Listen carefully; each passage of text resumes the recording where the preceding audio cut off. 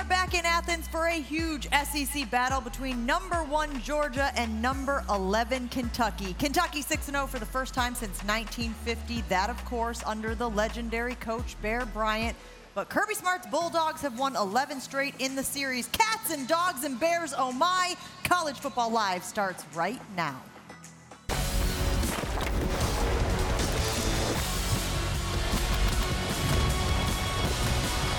Welcome to College Football Live, presented by Buffalo Wild Wings.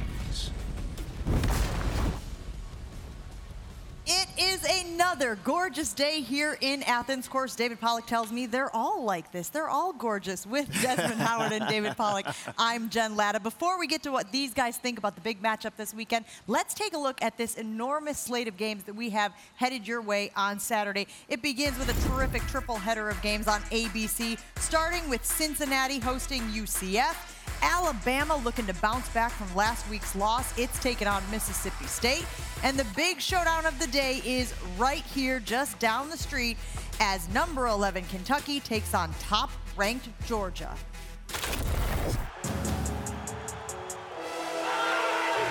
on my level. Get on my level. I'm too fly, up too high. Get on my level. Not a lot of people get to play #1 teams in the country. It's something that you dream of. The rankings mean nothing to us. We just want to play our game and continue what got us here. This is a statement game. It's going to be a game that's going to be a dogfight for 60 minutes. Sacked again! Relentless pass rush. You just can't run away from anybody on this Georgia defense. They just swarm to the football. No matter where the ball is, all 11 hats are making their way to the ball. Again, there's no tricking them. You have to play extremely physical. You have to make some great individual plays. It's a real challenge. Let's go!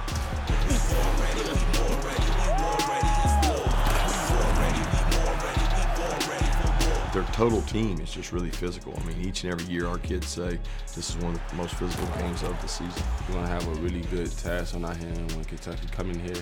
So, I mean, it should be a pretty good one.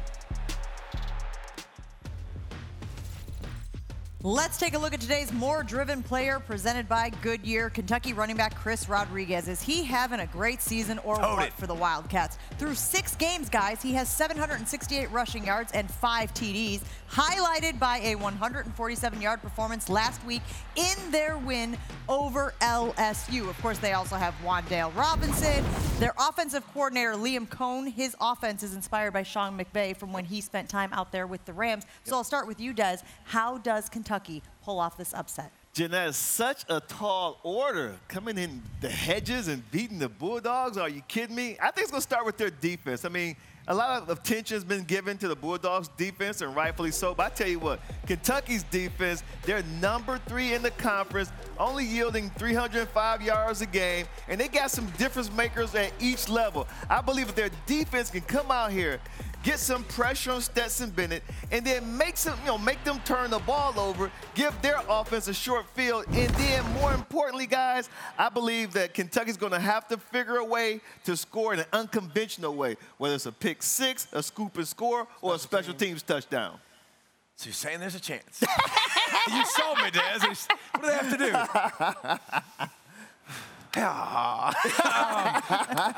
Listen, I think when it starts with Kentucky, they're so good on the ground.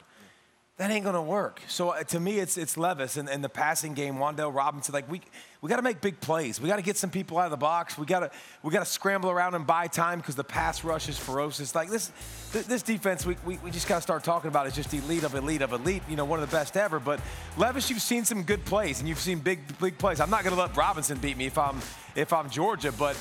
It's also his ability to scramble and run. Yeah. He's a big, strong sucker, shrug off sacks, carry the ball. So I think Levis is going to have to play a really, really good football game, not only with his legs, making plays down the field with that big cannon of an arm he's got. The Dogs are more likely to force a turnover than allow scores by the opposing team. Meanwhile, Kentucky has the most turnovers in the SEC. They've committed 12 this year, and now they're going up against the #1 defense. And you know that stadium is going to be rocking 92,000 strong for Saturday's game. So that's the #1 team in the nation. Let's talk a little bit about the #2 and 3 ranked teams who will also be in action this week. And that, of course, is number 2 Iowa with a big win over Penn State last week. Tomorrow they will host Purdue at 3:30. Meanwhile, Desmond Ridder and the Bearcats continue to cruise. Number 3 Cincinnati hosting UCF. That game is at noon.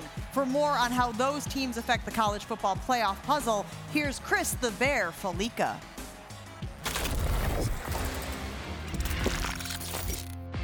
The fighting Texas Aggies take down the top-ranked Tide. Number 1 goes down.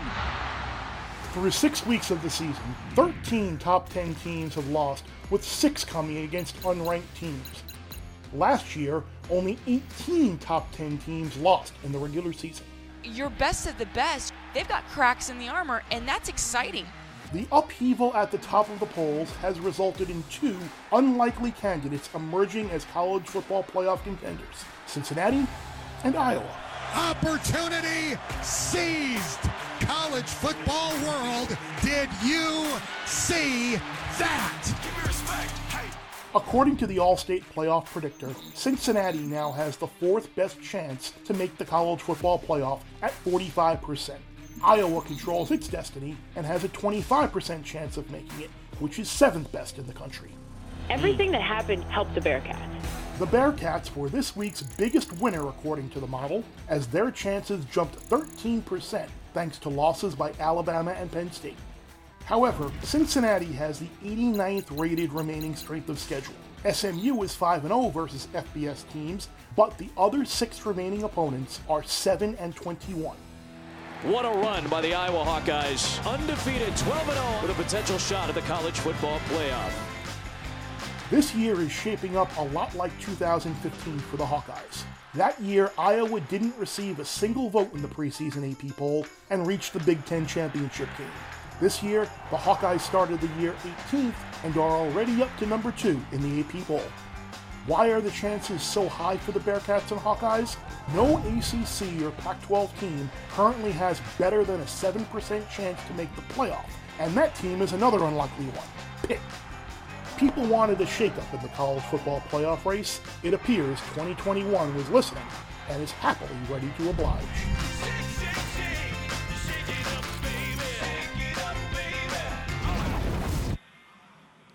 A lot of good stuff from our friend Bear there, helping us figure out the college football playoff, which is still several weeks away as far as when the rankings start coming out. Which team do you believe more in right now when you look at Iowa and when you look at Cincinnati, Des?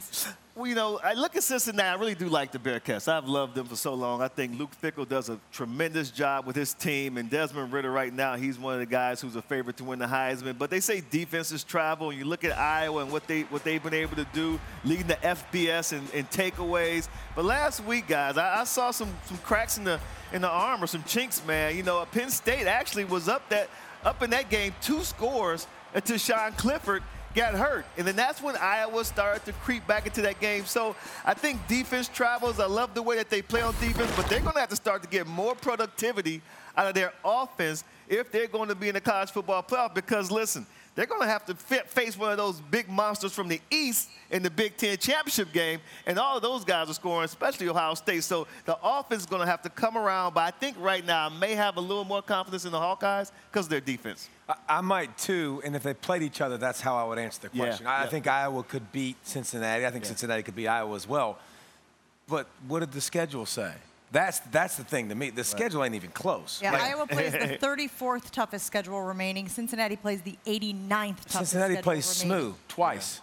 SMU. They're going to have to beat SMU twice. In the conference. Yeah, I mean, so I just, the best chance, who I believe in more to make the college football playoff is Cincinnati because that is not good. I mean, UCF is what, 3-2? They're not very good. I mean, Navy struggle. Just go down the list. Everybody stinks except SMU. So they've got a good chance to run the table. And listen, Cincinnati earned it a year ago. Des, you liked them a year ago because you saw the defense, and you've seen Desmond Ridder have success. now another year, building upon that resume. They've built upon that resume, and so Cincinnati, I think, has a better chance because their schedule lends for more success. When you look at the teams that Iowa has in front of them, don't overlook who they're taking on this weekend in Purdue. Purdue has won 3 of the last 4 meetings, and all 4 of those meeting guys have been decided by single digits. Wow. So that could be a tough one for the Iowa squad. That's every game for Iowa, by the way. that's what's the thing. Like, I'm a coach, right? I'm a youth league football coach, and I know what it's like to coach with less talent playing other teams. Gotcha. It's very frustrating. Yeah. Like, you block for 10, you get 10, Des. Like, Iowa's not a team that's capable of blowing a bunch of people out unless they force a ton of turnovers. Right. They don't beat themselves. Everything about them we love. Like, Purdue, what do?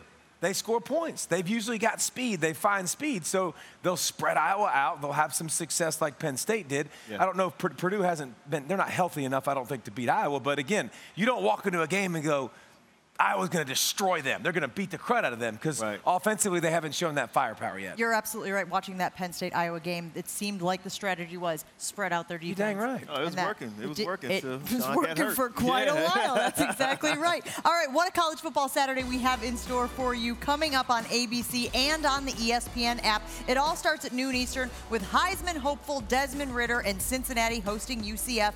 Then, fresh off their big comeback win against Penn State, the guys were just talking about it, number 2 Iowa and their stifling D back at Kinnick Stadium hosting Purdue. And finally, in our Saturday night game presented by Capital One, number 4 Oklahoma stunned Texas last week. They look to avoid a post-Longhorn letdown against TCU in Norman. Coming up on College Football Live, Clemson and Oregon came into the year with high expectations, but have hit some snags recently. Are they still the teams to beat in their conference? We'll debate on College Football Live.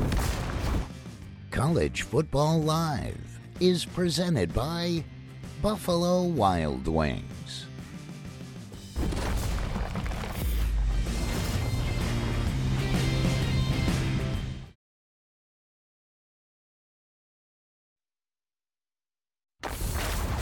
Welcome back to College Football Live, presented by Buffalo Wild Wings.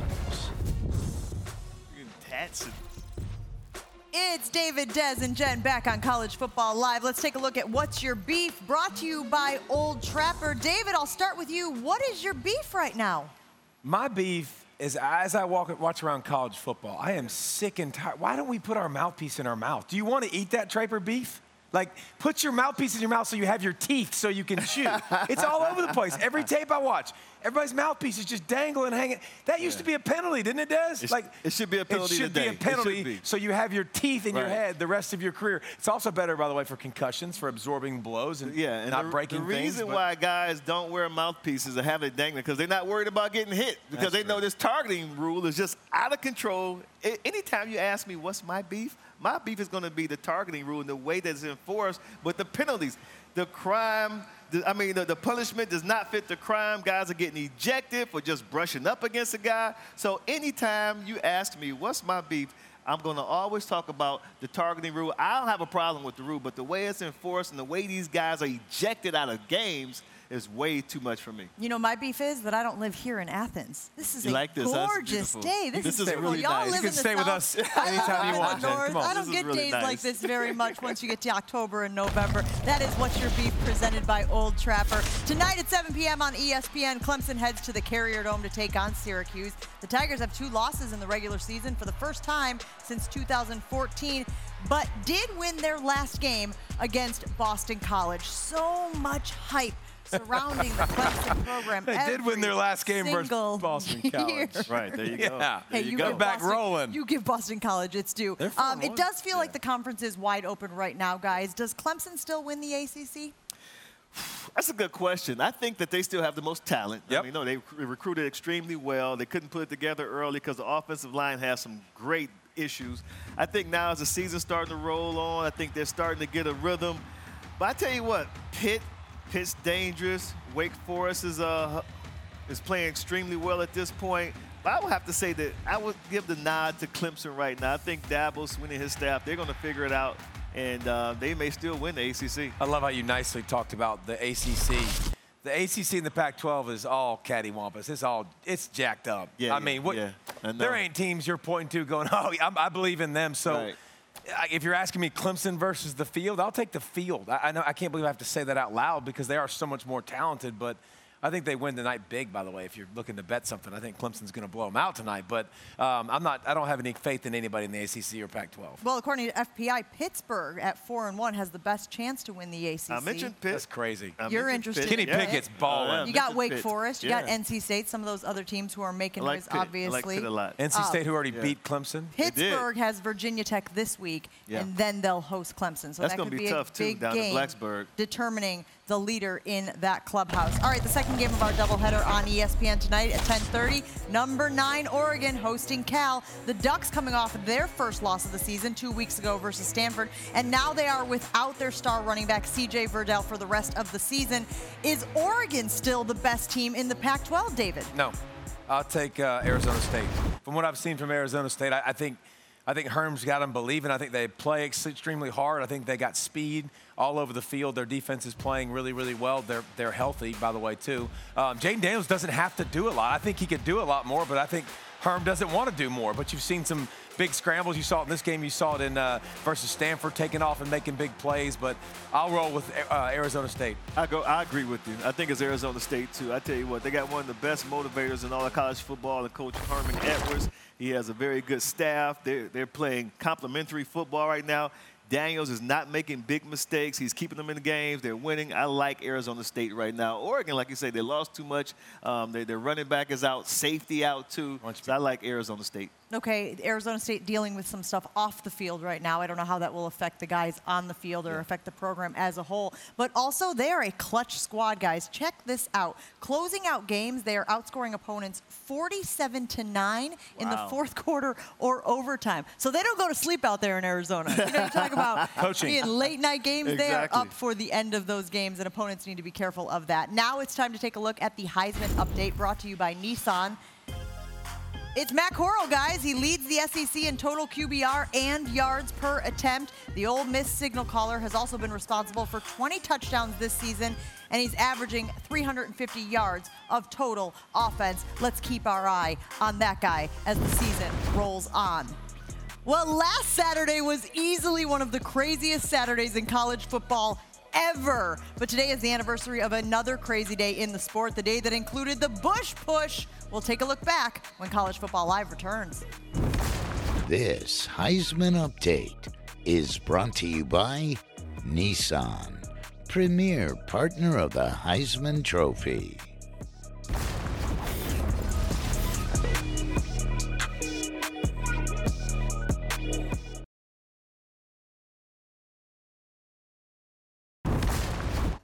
Is it possible a player can not only be born to run, but born to zen?